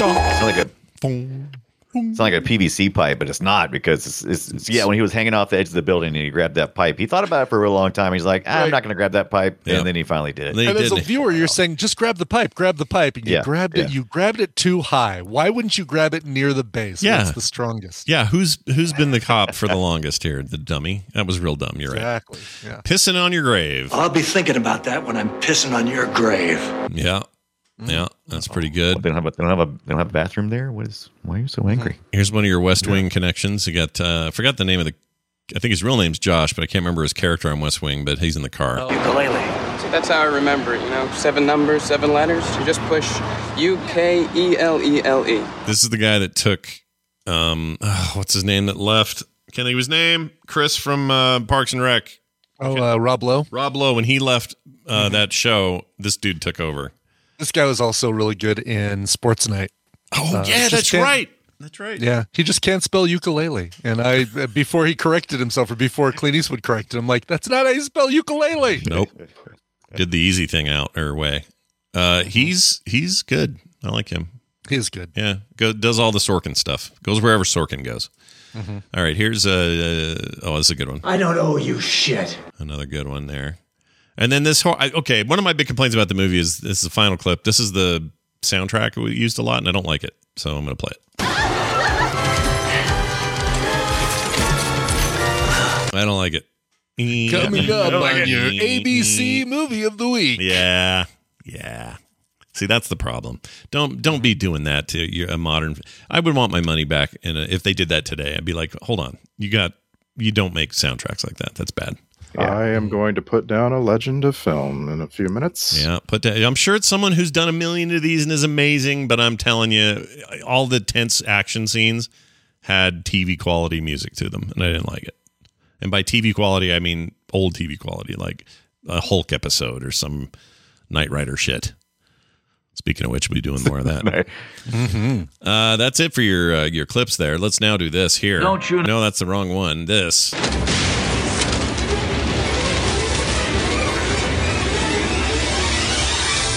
It's time for the Film Sack checklist. John Malkovich knows what a gun barrel tastes like. Check. Intimately. Frasier's dad is barely in this. Check. And finally, everyone in this cast will be in multiple White House-based movies and TV shows. Check. Yes. Let's get to the Star Trek connections. Do we have any here? I'm sure we do. Yeah. Big old giant one. We'll start with Gary Cole. That's your Secret Service presidential detail agent in charge, Bill Watts. Yes, that is his cast listing. Yeah. In Star Trek Lower Decks. In the episode Crisis Point, Gary Cole played the voice of Leonardo da Vinci. Oh, wow. Our powerhouse here is Clyde Kusatsu. Clyde Kusatsu plays a character named Jack Okura. Here. Oh, he's working with Banya on the tracking of everything. Yeah. Exactly. Yeah. Okay. Exactly. Good old Clyde Kusatsu. Yeah. In Star Trek The Next Generation, and only, by the way, in Star Trek The Next Generation. You might think other things. No, just this one show. He played Admiral Nakamura. Yep. And somehow he was in 3 episodes, and somehow they are 3 of the most memorable episodes of this show. He was in The Measure of a Man. He was in Phantasms. And he was in the series finale, All Good Things. Oh, always cool. liked him on Magnum PI. Oh, yeah. He was on PI back in the day. Yeah. That's the new reboot of that is still a thing, I guess. That's still a show, but I've never seen anything about it. But it's going. It's an ongoing thing, I think. Let's see. Magnum. Isn't it just called Magnum? Yeah, started in 2018. Still going. Huh.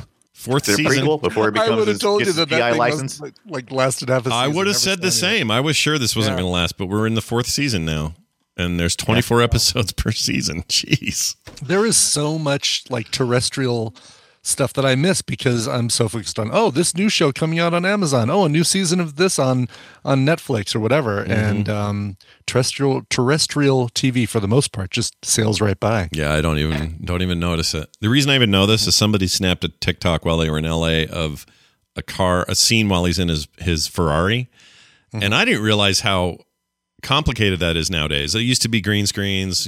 Sometimes you just fake having stuff when you're driving, and then back in the day, the chips guys would be on a I don't know what you call that. What do you call truck? it? Like a truck. A flat truck. Yeah. And they would just film them and they'd bounce at the same time and that kind of stuff. But this thing was really cool. Is basically a Ferrari or the body of a Ferrari inserted into like a whole other type of machine that was being pulled by a van that had like 9 crew members in that van. And they had a camera that was like out on a crane that would go all around the car. It was crazy.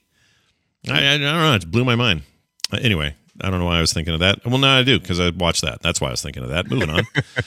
Hey, let's get to this here soundtrack. I'd give it an A for all right. This is all right. Who is it, Randy? You're going to tell us who this is, and then I'm going to be embarrassed. It was just so bad. Like at the very beginning of the movie, I'm like, are we watching Beverly Hills Cop? This is not good scoring. Like it's just bad from beginning to end. You don't like Beverly Hills Cop music? This stuff's all right, isn't it?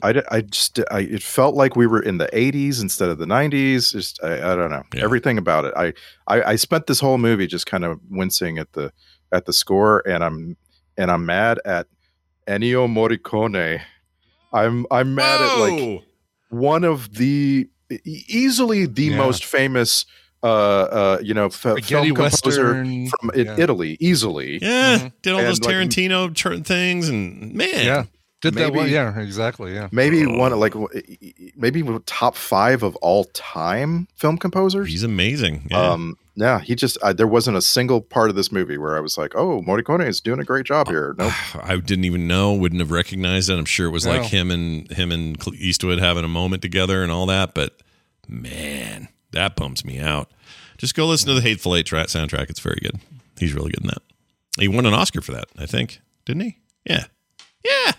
My memory is correct. All right. Look at you. Moving on to this here Twitter post. This is where you guys sum up this damn thing in 280 characters or less. And this week, I think we'll start with Randy. Stealth. Oops. Oh my God. That should be your Twitter post right there. All right. That just shows you how some movies can really stick around in your brain. Yeah. I'm surprised that stealth is sticking around in your brain, but that's fine. Don't be embarrassed. I looked at the words In the Line of Fire and mentioned the previous film psych movie. That's great. Nice. Well done. In the Line of Fire. Something like 10 or 11 men and exactly one woman. And she's only here to receive sexual harassment, but it's okay because you wink at her afterward. Oh, yeah. You look back. She look back. I like it. Brian Dunaway, why don't you regale us with a thing? In the Line of Fire, not stealth. Do you find that appealing? Jumping in front of a gun? Yeah, only if the two choices are that or watching Clint Eastwood eat ice cream with a wooden spoon tongue depressor again on the steps of the Lincoln Memorial. I'll take the shot. Yeah. Nice. Make sure you watch that video I put in the thing eventually. I did. It's fantastic. You had the music and everything. Yeah, I screwed around. I couldn't help it. It just really bugged me the way he was eating it. I'm like, I'm going to make something out of that. So there it is. All right, Brian. Hey, Brian Ibbett, give us yours. Sure. In the Line of Fire, I could watch John Malkovich old man explain how the political system is corrupt for hours. Some people die just because they come from Minneapolis. Wow. True. You guys know we've been doing Twitter posts since 2 years after Twitter started. Oh, really? Yeah, 2009. Wow. And we started doing it, and it was such a young medium, and yet we were like, we're latching on to this baby. It's going to be a thing. And it was 144 characters. You couldn't add links. It was all SMS. I still write 144 character Twitter posts. I don't care. You don't care? I forget how people used to get so mad at me for posting more than a couple of times a day because they subscribed through SMS and they only had so many messages they could receive in a day. Yeah, remember that? Yeah. Feels like a million years ago. Wow. No kidding. It's so weird. I think Twitter, I don't know if we know this. Maybe we do know this now, but it seems like Twitter helped get rid of that SMS problem, probably. Yeah. Maybe Yeah. contributed to it. You had to move forward. Because now it's like, because no one talks about charging per text anymore or having limits. Like, what even was that? It's like long distance phone calls. What even was that? That was a thing? One of my favorite things to bring up about Twitter that gets people debating is do you delete your old tweets? No. And it's like that's work. Stand-up comedians all delete their old tweets. They have to because they say stuff that'll get them in trouble in 3 years. They have to. And you know, there's a lot of public figures who they go to like a website and pay money to have their old tweets deleted. And it's just interesting when you talk to people and like some people are like so possessive, like, how dare you suggest I delete my old tweets? Oh my God, I'm offended. You know, shouldn't be offended. Just do whatever you want. The way to me, it sounds like too much work. I've got like 140,000 tweets or something. Like, am I going to go back and do that? No. Could I hire somebody to do it? Sure. Why though? I didn't. If I said something offensive, let it be. Whatever it is, I said. Plus, if it was bad enough, somebody's always screen capped it somewhere anyway. So don't worry about it. Yeah, and then you can Photoshop all that shit all you want anyway. Yeah, nothing's real. Is what I'm saying. It does make me sad on some levels, like. In 2012 or 2013, Patton Oswalt did this amazing performance on Twitter where every tweet was the middle of the next thought, and it just went on for 100 tweets. It was just this amazing thing that you could tell he'd like clearly written out and figured out where the cuts were going to be in this entire long tweet thread. And also tweet threads weren't a huge thing at the time. Right. And it's all gone, because like I say, they delete their old tweets. Yeah. And I'm sure I could find it on like the Wayback Machine or something, but it makes me sad when like really, really funny stuff is gone. I wonder I know there's sites that'll tell you this. I'd love to know what my very first tweet was. I have no idea. Oh, yes, there are sites that'll tell you. Yeah. Here, go on and I'll tell you in 1 minute. All right, you tell me what my first tweet was. What is this stupid thing? You should tell us what all of our first tweets were. Go look those up. Yeah. Okay, moving on. I'm sure it's one of them is going to be trying out this new Twitter thing or something. Well, at least one, right? I'm going to bet at least one of us, if not multiple of us, said, "Oh, I'm trying this out, seeing what this is all about," or is it about food? Or who knows what we would have said? I want to know. This all is right. a test. Yeah, this is a test. I mean, none of us have gone back to delete our original tweet, so I'm actually kind of excited to hear what this is. Yeah. All right, Randy, while you're looking that up, I'm going to do this. Ooh, look, it's the alternate titles just handed to me. In the Line of Retirement was almost used. They didn't quite decide there until the end. Or Being John Malkovich's Plastic Gun. It's true. That's where everything in the world. Malkovich. It's where everyone in front of you looks like a plastic white gun. There's no way around it. I did like how he kept the bullet in a keychain, Lucky foot, rabbit's foot. Yeah, it's a pretty smart little. Yeah, because you'll put your keys over there, so it's brilliant. Yep, that was pretty good. Although he only had one bullet, or did he have two in there? He had two, I think. He had two. Okay. 2 shots. Because he didn't shoot twice, I think. Correct. What a weird movie. All right. Moving on. Let's go to this email here. We have an email.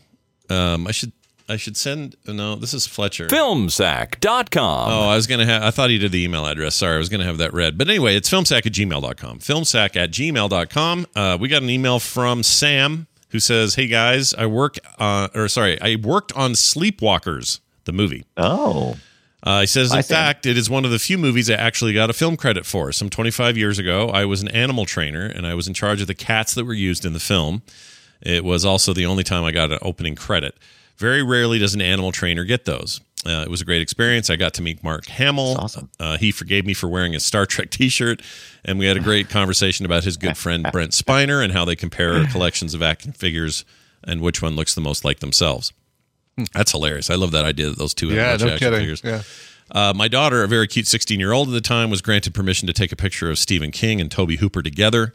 We found out later that permission is rarely given by Mr. King. I didn't know that. Stephen King kind of picky about that because he's weird looking. That's why. Hey, he is. He's weird looking. It's fine. It works for him. Yeah.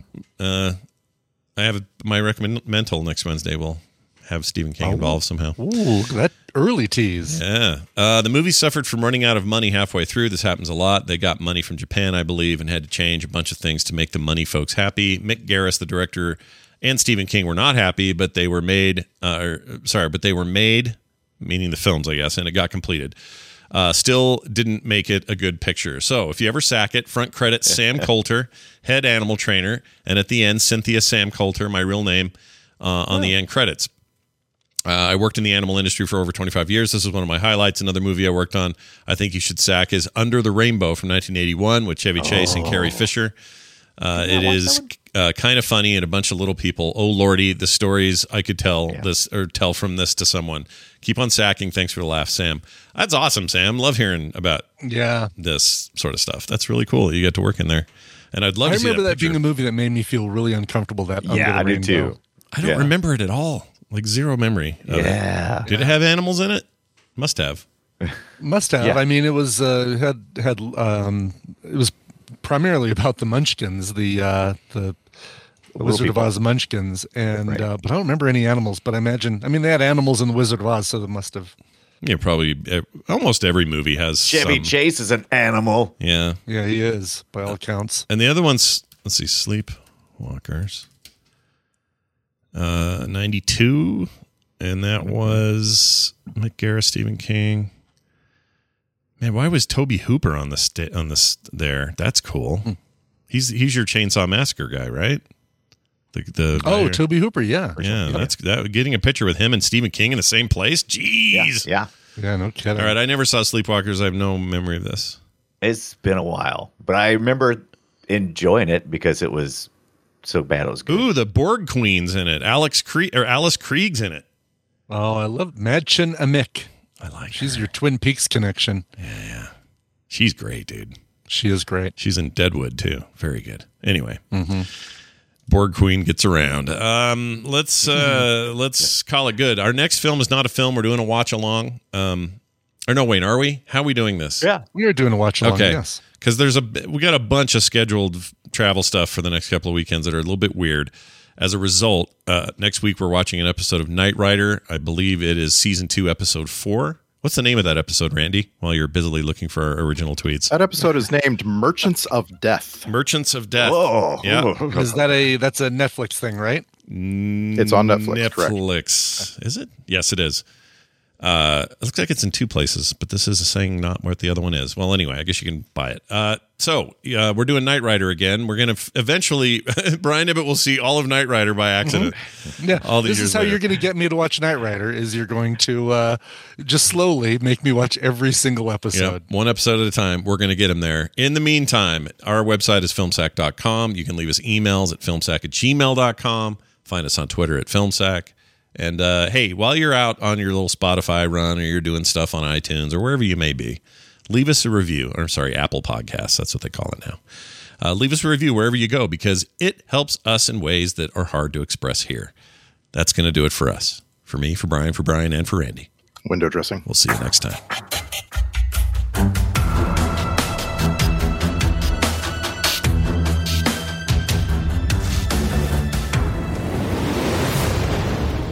This show is part of the Frog Pants Network.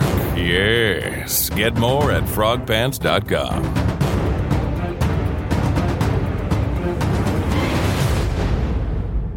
Goddamn respect! Oh, jeez. Oh, so angry.